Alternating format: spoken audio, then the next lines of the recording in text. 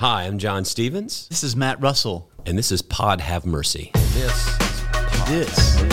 is Pod Have Mercy.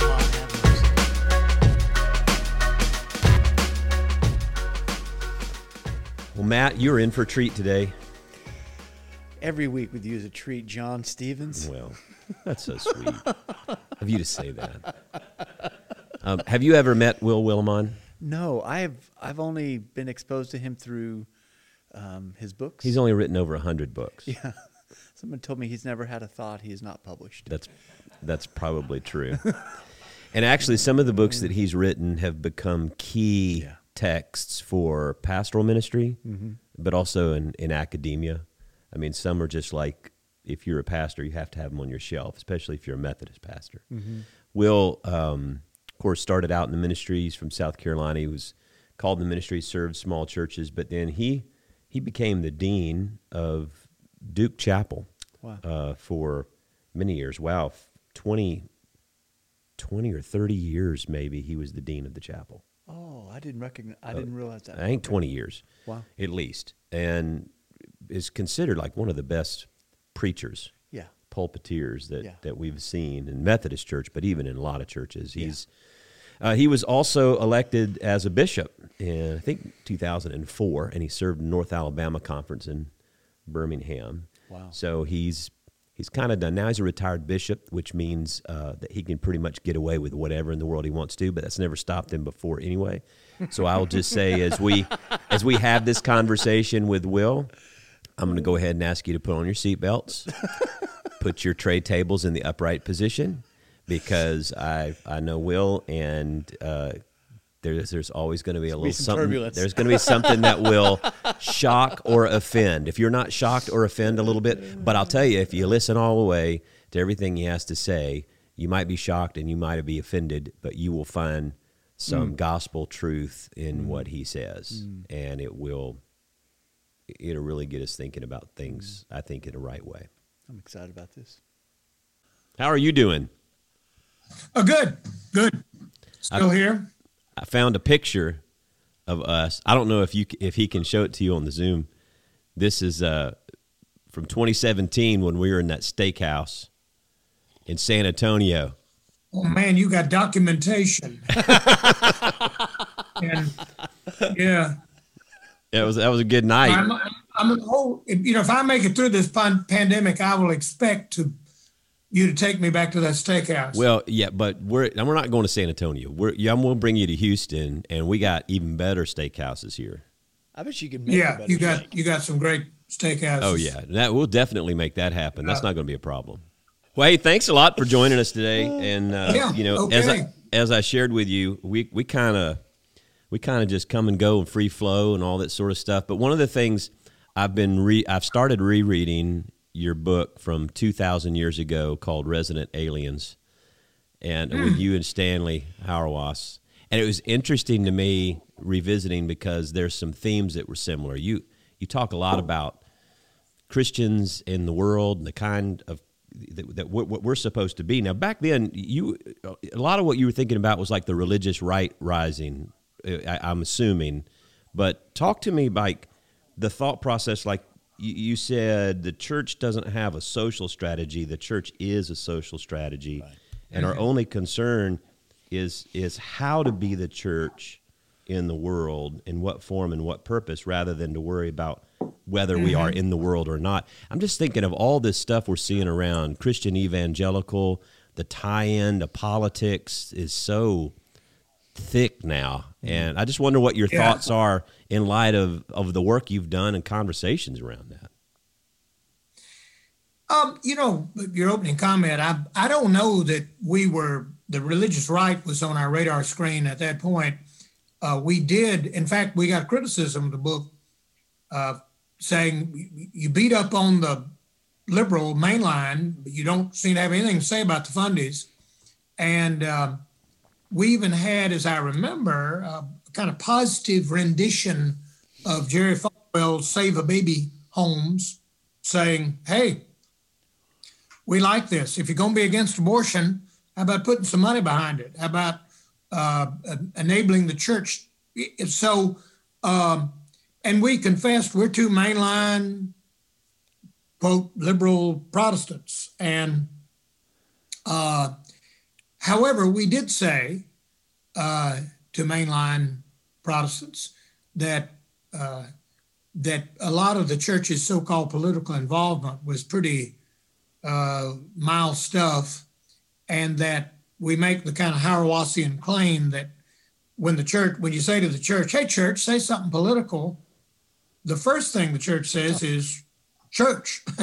And that being political as a Christian is not being just a little to the right of the Republican Party or a little to the left of the Democratic Party, but it's mainly to create a living, breathing, physical presence, the body of Christ, within the world. That the church is called not to give advice to Congress, but to be a living, breathing political alternative to social arrangements that the world is incapable of producing. And we ride that claim. And I think that claim is maybe more relevant today. Years ago, I was on a panel or a talk exchange with Jerry Falwell. And Jerry Falwell was saying, we need to get more godly senators elected. We can make America all it's meant to be. And if we can just get the right people in high places. And I said, oh, Lord, Jerry, you're not a Baptist, you're a Methodist. That was always our line about if we can just get more people like George McGovern in there and up there. And, and I said, Jerry, I just think you pay too high a price for that project to be invited to that gathering and in the room there with. And so it is weird. When I entered the ministry, one of the big, I used to get from time to time feedback about, you preachers should stick to saving souls, stay out of politics. I can't stand it when you're political. And I said, look, I'm not being political when I say hateful things about Richard Nixon and Pat. Come on. I'm speaking, anyway.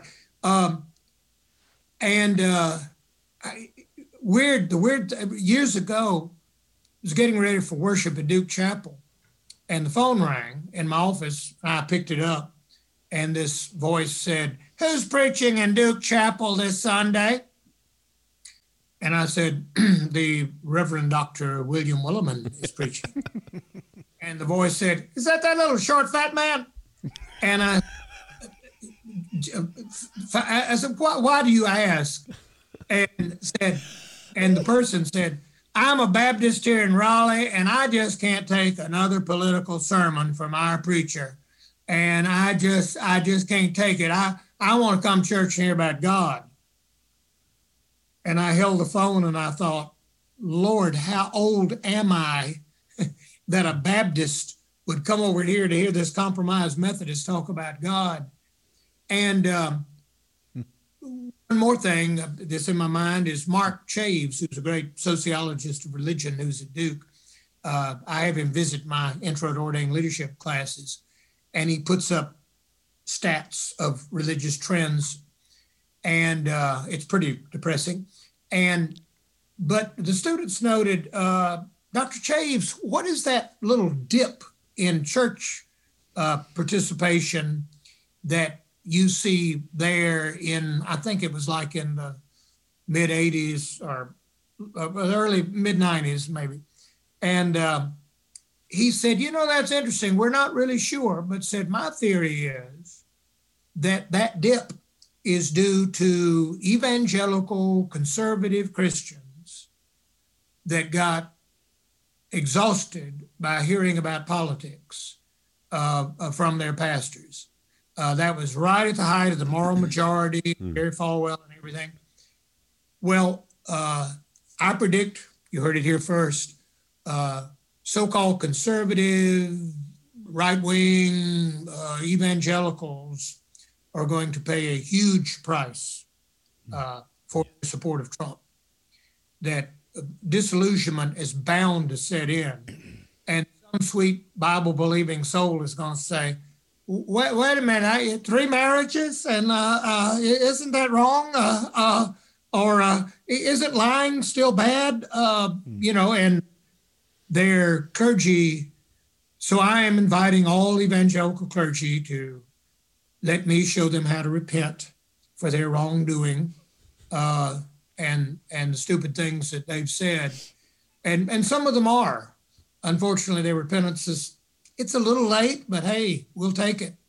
And I've got friends who are leaders of vibrant evangelical churches, and they said, thanks to the Trump supporters, evangelicalism can probably not be used as a term signifying anything into the future. So just to say, what I think they should have done is, for instance, a major reason evangelicals tell me that they were absurdly for Trump was abortion. Well, I've been against abortion. I've got great arguments about it and all. But as we argued in Resident Aliens, it's not for the church to make stuff a legislative matter, using Congress to cram down the throats of everybody moral positions that we can't even achieve in our own congregations. Better for the church to say, how can we build a congregation here that enables people to make tough choices and supports them in those choices? That doesn't say, for instance, to young women who are pregnant, okay, this is your private, personal choice. You do that. Just keep us out of it. Whether you choose to abort or not to abort, we trust you to make that. That's you. Basically, that's just saying we're not going to take responsibility for helping you make the choice that you want to make or that you feel you should make because you're a Christian. So Resident Aliens push that kind of hard. Well, I mean, it's just, I don't know. It's been hard, and I don't know about you, Matt, but it's like everybody sees everything, especially in church. It feels like everybody sees everything through ideological lenses, political. It's like U.S. politics is this, what somebody said recently, it's this, the ubiquity of politics. Politics is everything. I can talk to my wife about the best way to fry a chicken, and it's going to turn into a political argument. It's going to, I'd like to hear that argument. The ubiquity of politics, I think that's why when I think about trying to make a political statement in a sermon or whatever, I think it's tough because politics has become the functional equivalent of God. And Trump worked that so well, beautifully, to his advantage. And so therefore, politics is the only means of accomplishing good in the world. It's the only means of righteousness. It is what we care so deeply about. So it's hard. I know I preached in Duke Chapel January 10th. And I said to them, that was after the riots on January the 6th, Epiphany. And it was before the inauguration, and we weren't sure we could get the Trumps to leave the White House and all. Well, I said to the congregation, what I want to do this morning is to assail and call down fire upon the heads of the entire North Carolina congressional delegation of Republicans. And they deserve that. What I want to do this morning is to express some of my anxiety about the survival of bicameral democracy. I'd like to give some advice to Joe, since he's close to my age. But Mark told me, no. Let's talk about something important. Let's talk about the baptism of Jesus. And I said, what?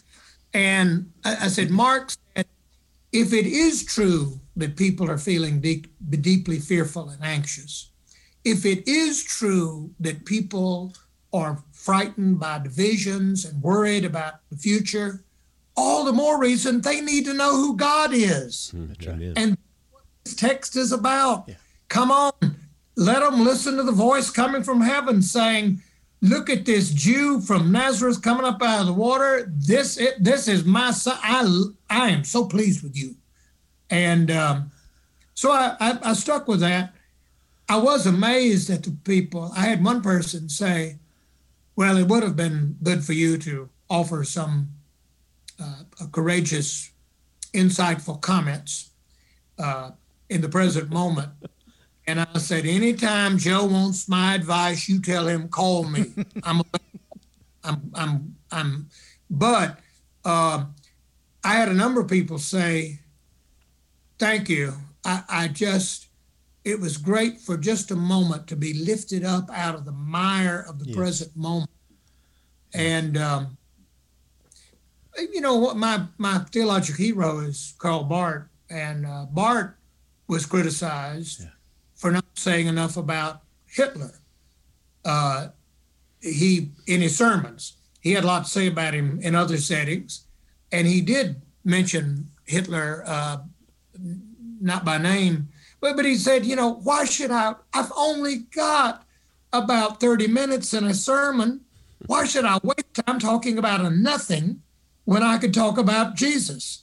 And they can't hear about Jesus anywhere but by coming here. And so I've got my hands full the whole time I'm here trying to get them focused. And I think that's what I hope to do. And this preacher told me, you know, if you're not preaching, if you're not speaking out on the insurrection that occurred last week and the hateful and against Congress, you're not talking about what needs to be talked about. And I said, wow, let me get this straight. You're against an insurrection against the Congress, the Capitol? Wow.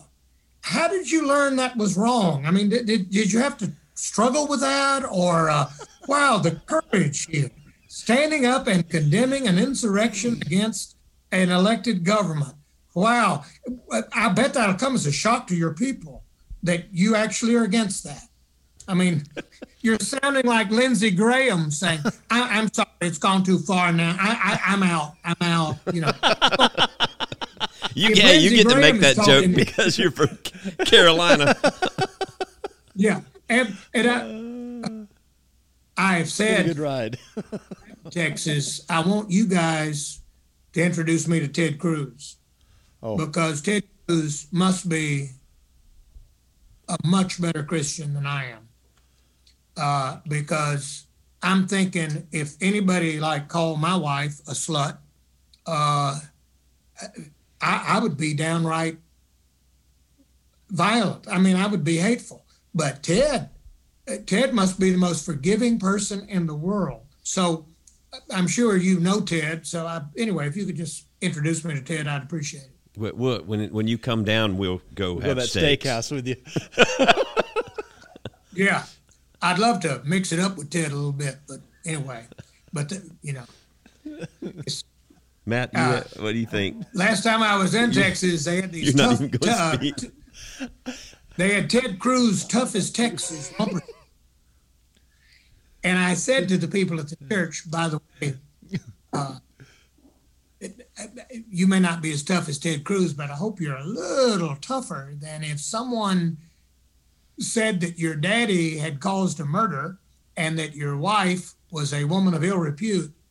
I do hope you'd push back a little bit on that. I think that would have been okay for Ted to not swallow that, but okay. What were we talking about? We're talking about Jesus. I don't know how we got off on Ted Cruz. Yeah, Jesus with a smattering of all kinds of other stuff. Can I ask a question? Yeah, Matt, go ahead. One of the things I found interesting in something you said is that it reminds me of Christian Wyman, the poet, who said that there are some words that are so some words that are so wounded you can't use them anymore. And at times I felt that with the Nice. word evangelical, that word has Yeah. been so wounded that I don't know how to use that. It was something that shaped Yeah. me in my own formation growing up, but it's become so different in that in our culture you have this reduction into what you believe can be reduced down to some pith sayings, and so then it becomes something that you ingest or like a medallion you wear on your clothing. And so that when we engage, say, then with resident aliens, it seems like that seems like a foreign text to us, because what religion is to do is to adjust us psychologically and also provide us with an evacuation plan at the end, right? Is how that gets reduced Yeah, down. that's our ticket out. Right, rather than our ticket in. That's a good word. And in fact, we preachers probably ought to keep scanning our language for words that just don't work anymore. I remember Fred Craddock talking about, he said, I'm old enough to remember when celebration was a good word and it could be used to good effect. But then we started celebrating the fact that we could gather for worship, and then we celebrated that we had such a good choir, and then we celebrated the anthem, and poor celebration just died. It just we wrote it too hard and it collapsed. And I was telling a student the other day who was talking about the Wesleyan quadrilateral, and I said, well, I'm not sure that exists, but was talking about theologizing from experience. Using the Wesleyan quadrilateral. I said, experience used to be a good word. I mean, but I said, whatever John Wesley meant by experience, it cannot be what you mean by it. There's no way John Wesley could mean by experience your gender, cultural, family situation growing up.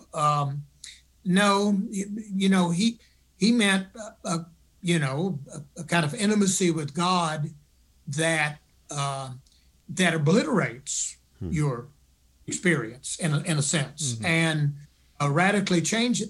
So I think there's a whole list of words Christian Wyman could probably give us to say, that word now has been so stretched it just broke. Yeah. So. Another thing you and I were emailed about. You came out with a book in October, Preachers Dare, Speaking for God, about boldness. I haven't read the book yet, but preaching prophetically on navigating. I saw something interesting someone was talking about in these days. That, I'll sign your copy when we're at that steakhouse. All right, we're in the steakhouse. Yeah, it's always going to come back around to the steakhouse, but. It's going to come back around. It will. But, somebody was saying that we tend, in our culture, preachers have become prophetic to only one side of the partisan ideological spectrum. And that when you're only prophetic to one team, that's not prophetic, that's partisan. And so what's the good word, as I think about getting ready to read this book, is about how you talk about prophetic preaching, the political lenses that people are seeing things through, all that kind of stuff. Well, I do. Your earlier observation that politics is ubiquitous. One of the sad things politics has done is it's acted as if you got the left or you got the right. Now, where do you find yourself on that? Right. And most people say, well, I'm more in the middle, or I think Christians maybe exist. The church is here to say you're not fated to have to live out option A or option B. There can be an option C, Christ. There can be the church. And maybe, and I think at its best, and Resident Aliens was trying to say, hey, let's stop thinking left and right and claiming righteousness for the left or righteousness for the right. Let's start wondering at what weird views Christians have. I know I did a baptism a while back, and I said this little baby was brought up by its mother, and his mother was a Spanish-speaking, had been an immigrant over the border a few years ago, and I said, Manuela, the church doesn't believe in single-parent families. I grew up in a single-parent family myself, but I said the church doesn't believe in two-parent families.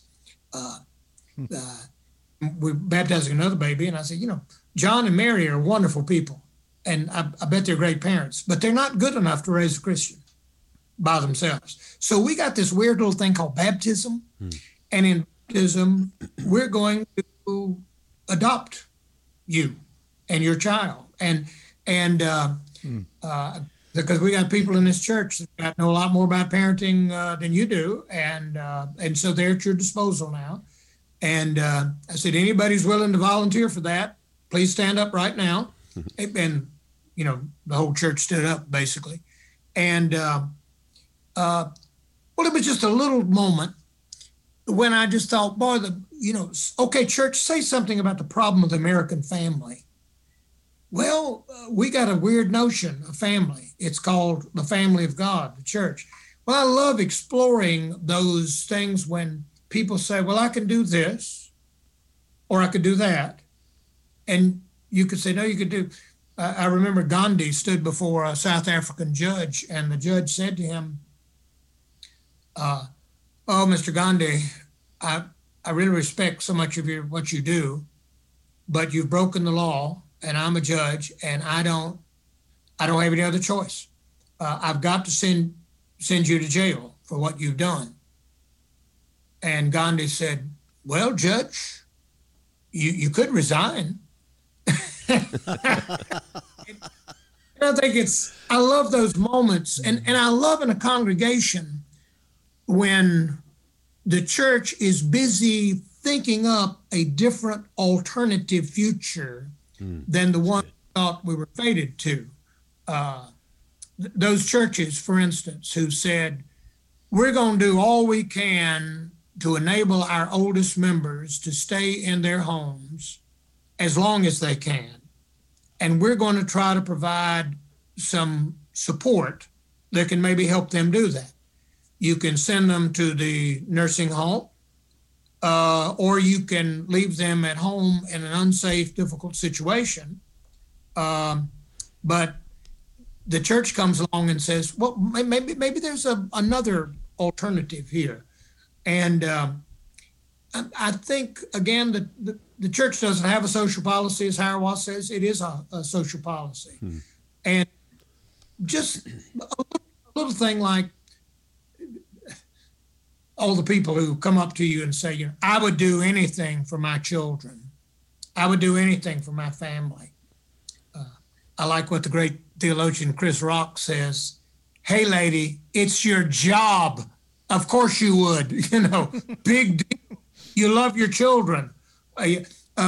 Well, the church goes so far as to say, I'm going to take responsibility for somebody else's children.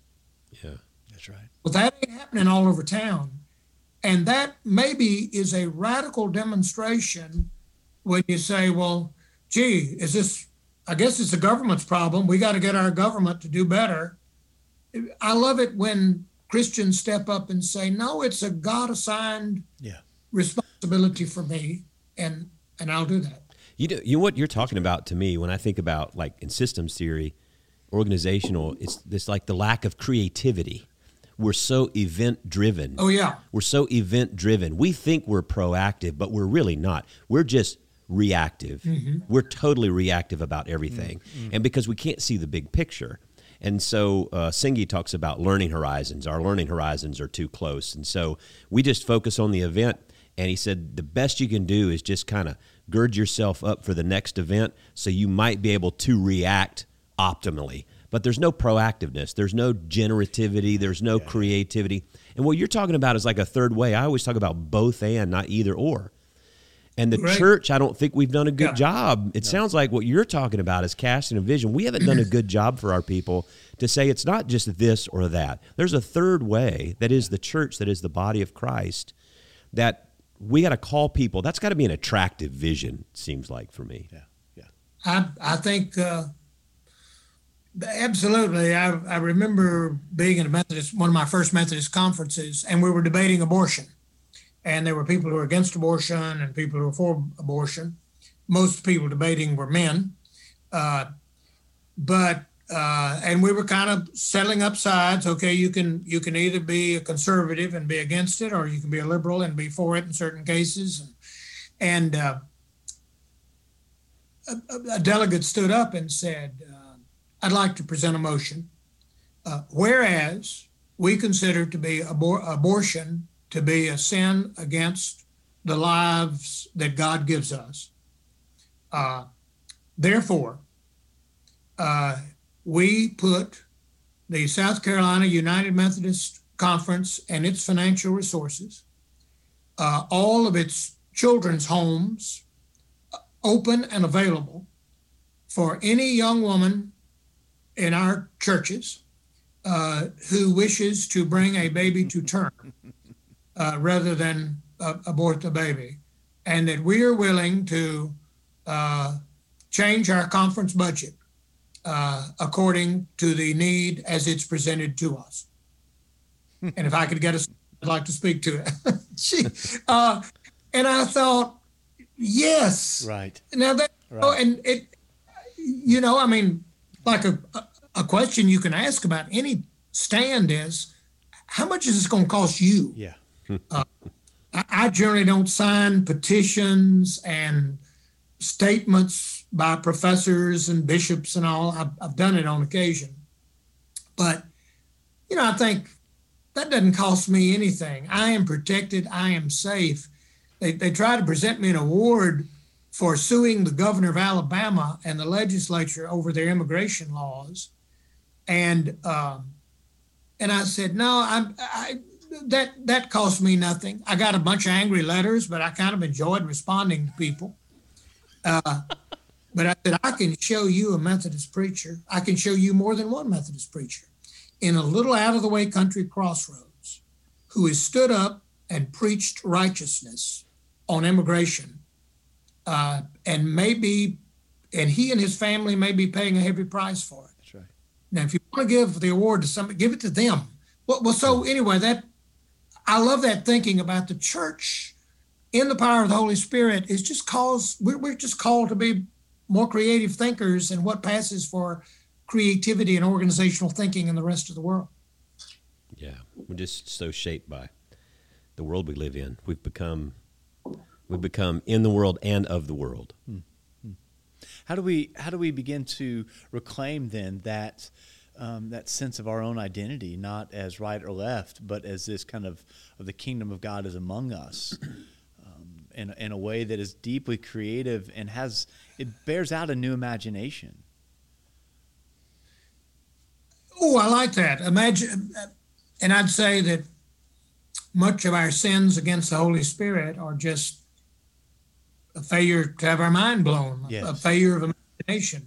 And I'm from the 60s. You wouldn't understand that phrase. I didn't inhale, but still. I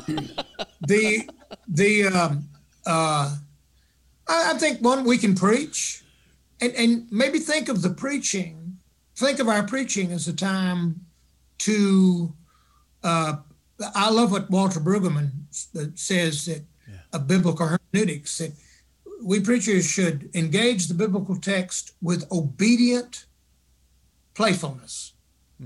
And I like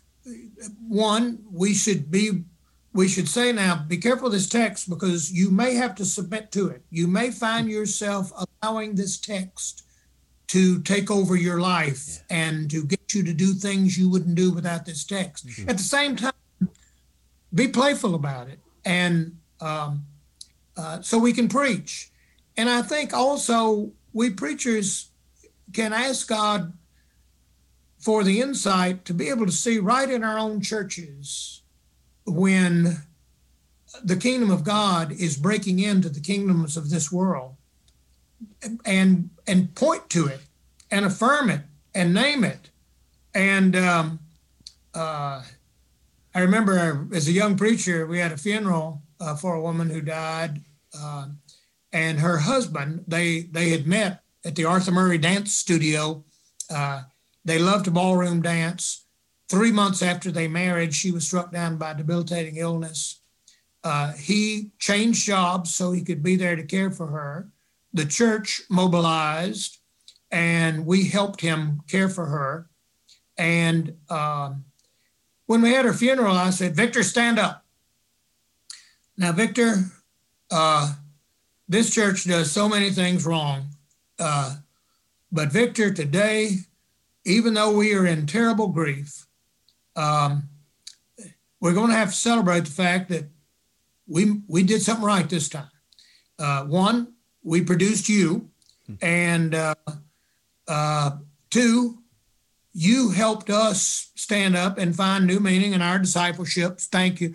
Well, Victor he was a humble person, and he was sitting down, and I said, Victor, stand back up. I said, Victor, look, I preach to this crowd every Sunday. I don't have that many successes to celebrate, Victor. We're riding you. So I said, even though it's at his funeral now, Victor, you can let me celebrate.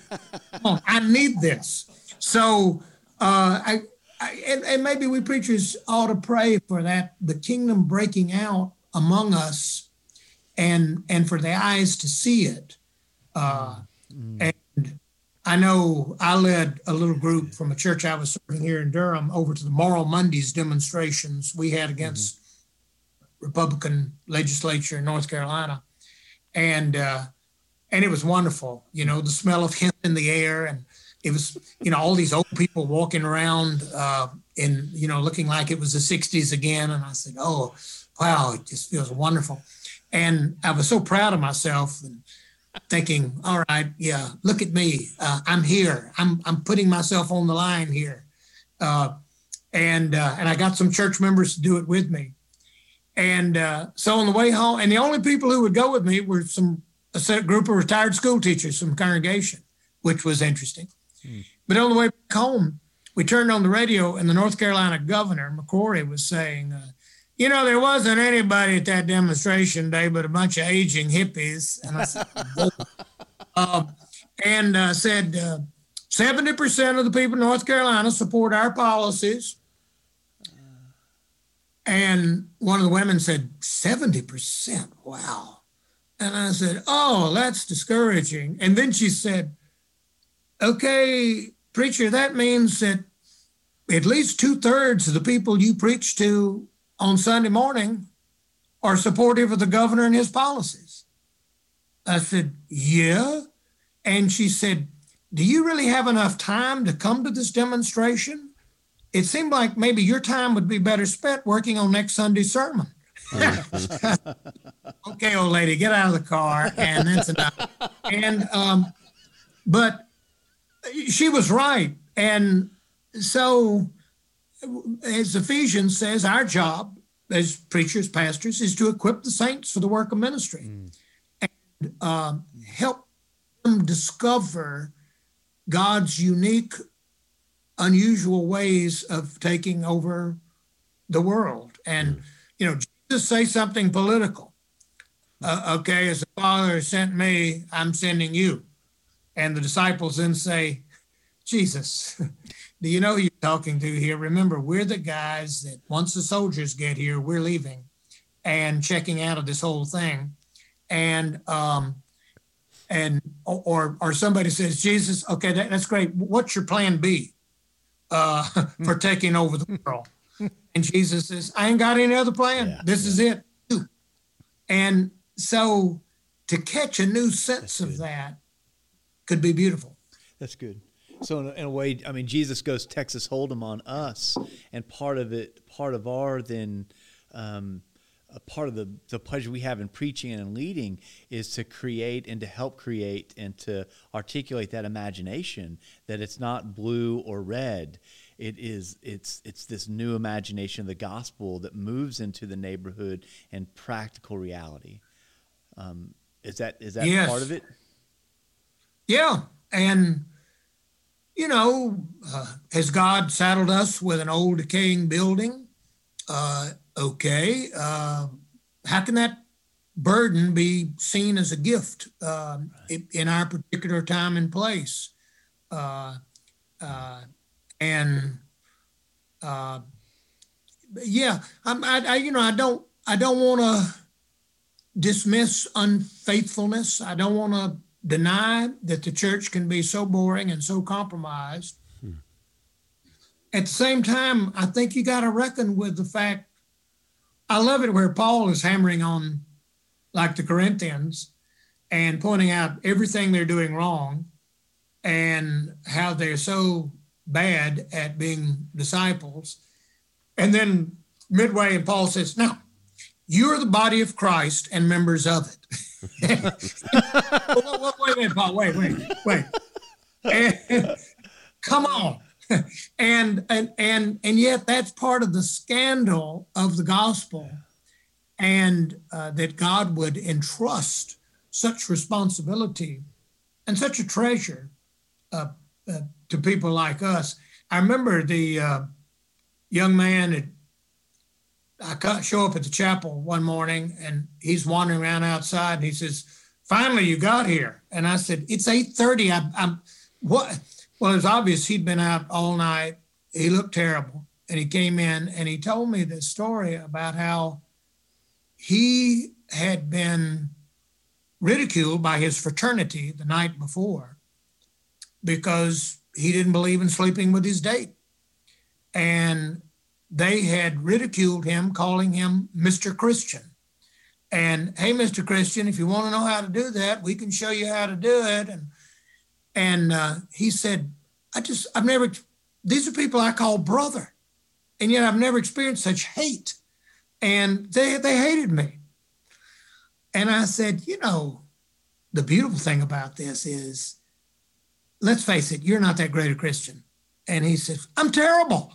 And I said, you know nothing about the Bible because you're an Episcopalian and never had the opportunity to know anything about the Bible. And he said, I know nothing.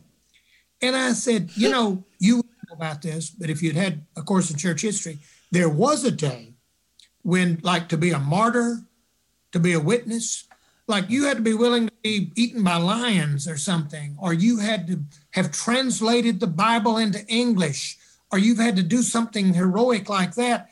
I said, just one person walking around loose on the Duke campus saying, I'm sorry, I just tend not to have sex with people I don't know.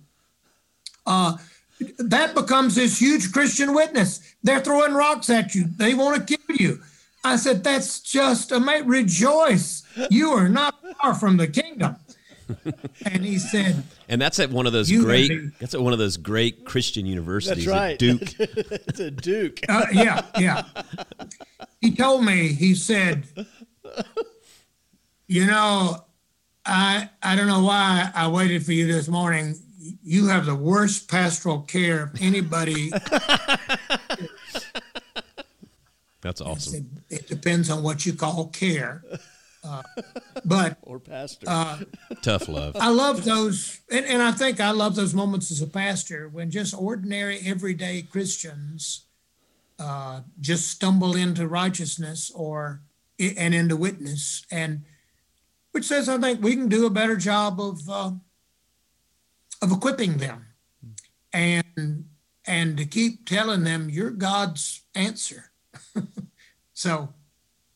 Well, I can't let you get out of here today without turning this to a very positive and wonderfully bright topic. What do you see in your crystal ball for the United Methodist Church? Oh, yeah. I don't know. I just don't. I mean, I would think we're going to have continued decline, dissolution. When I did my broadside against the last General Conference, condemning all of them on every side of the issue, a friend of mine who really knows a lot about the church said, by the way, if there wasn't any Wesleyan Covenant Association, if people were not threatening to take their stuff and leave, we would still be dying. Wow. Wesleyan Covenant Association is not going to take any more people out of the church than God has in the past few years. I mean, look at me. I mean, I'm nearly the average age of the average Methodist. And as you can see, I'm leaving. And so I'm trying to keep that in perspective. I'm also trying to say, you know, as a Christian, you come to these moments in life when you don't know whether you're at Good Friday, death, ending, cross, destruction, or are you at Easter Sunday? You know, you just, God only knows. And so, and I'm trying to, I'm haunted by the former student who wrote me when, after General Conference, saying, well, I know you're excited because you've spent much of your life throwing rocks at the establishment, the organization of the Methodist Church, the bishops, the this, the that, or the other. Well, you're about to get your wish. It's all being taken away. Well, I don't know that I don't celebrate that. I find that very painful and sad. On the other hand, you know, I don't know, maybe God is saying, gosh, I'm sorry you were so wedded to the Board of Global Ministries. I actually only heard of it recently, and I'm not that much into it myself, but you may need to get over that. Or I'm thinking about the student who said to me, does anybody go into the United Methodist Church ministry because of the Council of Bishops or General Conference? I don't think so. In fact, I think that kind of person would be scary. So if all that is being dismantled, I know it means more to you than it means, well, I thought he had a point there. And I am saying, I don't know what the future holds, but I do believe, I say this to seminarians, if your definition of ministry is hand-holding and ambulance chasing and soothing the anxieties of older adults my age, I think you're going to be in big trouble after COVID. I just don't think that leadership will be needed. What will be needed is, well, what you just were talking about earlier, creativity, adaptability, an ability to say, oh, that's over, let's give it a good funeral, and then let's see what God's going to birth among us next. Let's move on. Let's see this as a time to recover the core of the gospel. And maybe if people are giving up their faith in the organization and structure of the United Methodist Church and the way we did ministry, I don't know if that's bad. Maybe they will recover the core of the faith. And so we'll see. But I bet General Conference is probably not the answer to anything. I don't think it ever has been. And I do think the beautiful thing is going to be places like Chapelwood, where once the pandemic's over, y'all will get back together and people will still have their differences and they will maybe argue and then they will all go to the table together. Amen. And I just think that's kind of what Jesus does. So, I like that. It's a good place for us to wind it up. Well, hey, glad to be with you guys. I really appreciate you and always enjoy being with you, hearing your stories. And what's next on your radar as far as like anything you're working on, projects, anything you're looking ahead for?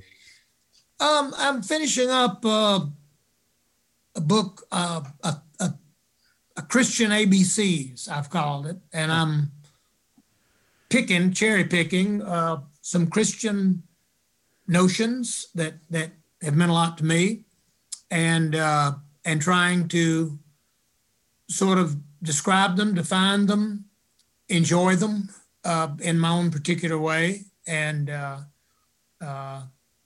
So I'm kind of doing that and trying to, yeah. So, but I'm grateful for the podcast and grateful for the opportunity to have this to look forward to tonight. I'm going to be online with a couple of my buddies talking about preaching.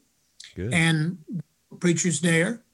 And I am enjoying hearing from clergy about what they're going through during this particular time. And a lot of that with former students and others.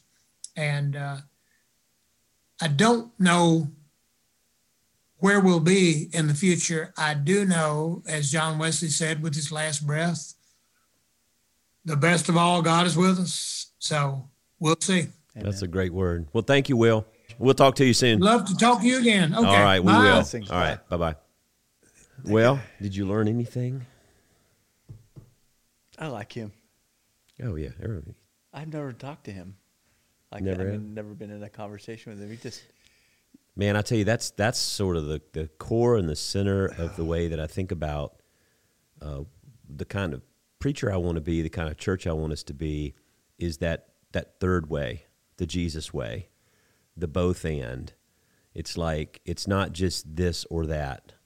And that's so much, yes. That polarity or that polarization in our society and in our culture. And I think politics is just one thing that fits into that.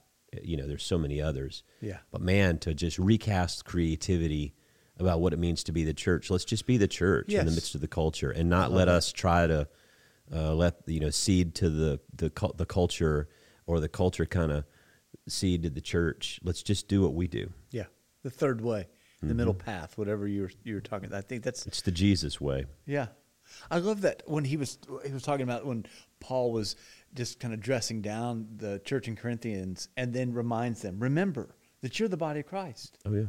I think, oh, yeah, that's right. Part of our job as pastors is just remind people who they are. Oh, yeah. Remind he was wearing them out. He's like, I expect you to be mature, but you're like a bunch of children still drinking milk, not on meat. So since you can't get your act together, I guess I'll just feed you milk. Right. It's exactly what he says in chapter 3. And then later he's like, you are the body of Christ, and each one a member of it. It's just like raising kids. Yeah. Remember who you are. Remember. I think that's the core. There's a bigger narrative that we're born into, right? Yeah. Well, this was fun. I'm John Stevens. And I'm Matt Russell. And this is Pod Have Mercy.